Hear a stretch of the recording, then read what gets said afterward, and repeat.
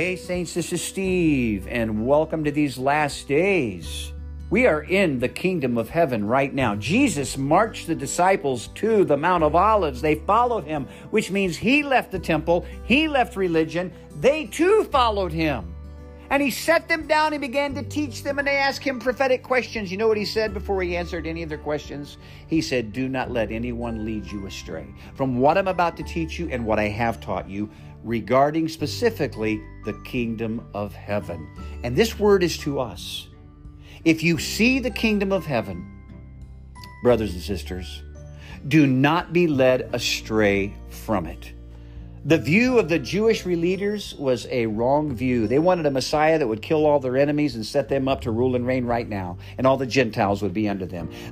The truth of Jesus Christ was, I am the Messiah. I came to get inside you. I want to rule and reign inside your spirit, live in you as a Christian, and then I want you to be supplied by my life 24/7, and the kingdom of heaven is to be seen through you. And this will last from the time of Jesus' first coming all the way to the end of the millennium, where the earth will see what it's like to have Jesus Christ ruling and reigning on earth. You say, oh, that'll happen during the millennium. For 1,000 years, the world's going to see what it's like for Jesus Christ to rule and reign while we're on this old earth. Saints, Jesus Christ is living in you. Is the world seeing what it's like for a person to be captured by Jesus Christ on earth today? Is people around you, are they seeing what it's like for the King to come in you and live in you, and you to be just so consumed by this King that the people look at you and all they see is Jesus? They don't see this mixed life, my church life and then my earthly life. They see something that they just never seen before. The kingdom of God is to be seen today through the church. Is that happening? When Jesus taught about the kingdom of heaven, he said to them, there in verse 3 and 4 of Matthew 24, "Be careful that no one leads you astray from this truth." To where when I'm the king, there is a supply of life, no matter the age, that just demonstrates the kingdom of heaven to mankind. Do not be led astray from this. Have we been led astray from this truth? Jesus told them many times throughout Matthew, do not be led astray. Don't let anyone, anything lead you astray from this message, the gospel of the kingdom of heaven. In Matthew chapter 7, he says there's two pathways. One is a broad way with a broad gate. You enter in and you walk on that broad gate. One is a narrow way with a narrow gate. You enter that and you lead a constricted life. That is the kingdom of heaven. The kingdom of heaven overall is like this. In the kingdom of heaven right now, there are Christians. They're saved. They're going to be with the Lord by the blood of Jesus Christ's righteousness. But they're going to be saved, yet so is by fire. There is to be a living in the kingdom of heaven right now that we just don't stay on a broad way.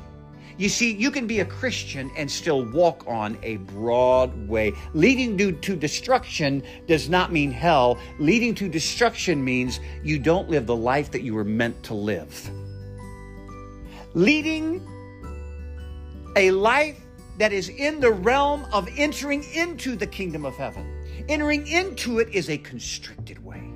Entering into it isn't just that you're saved, but that you realize through this narrow gate, there is a narrow path, and it means all for this Christ, this King who lives within you. This is a revelation for the constituents of the kingdom of heaven to get a hold of this, to see this, and live such a life for him. Otherwise, we're so unsatisfied.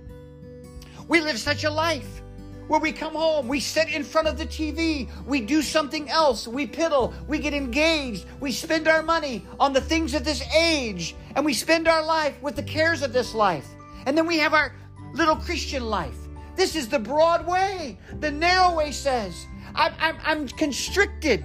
I can't enjoy this worldly life anymore. I need to live this kingdom life as though I'm in the millennial age right now. My King lives in me. And every time I try to go back to that worldly kind of living, I'm ruined. I'm just ruined. When you spend time with the Lord and you taste the Lord and you see how good He is, then you try to step a foot back on that other path. You're constricted. When you try to get away with something on this earth that is an earthy way, it's not that bad, but it's just, this is what people do. You're constricted. You're spoken to. When you stay with the Lord on this way, He constricts you. Right after these two verses about the pathway in chapter 7, He says, beware lest any false teacher comes in and teaches you otherwise.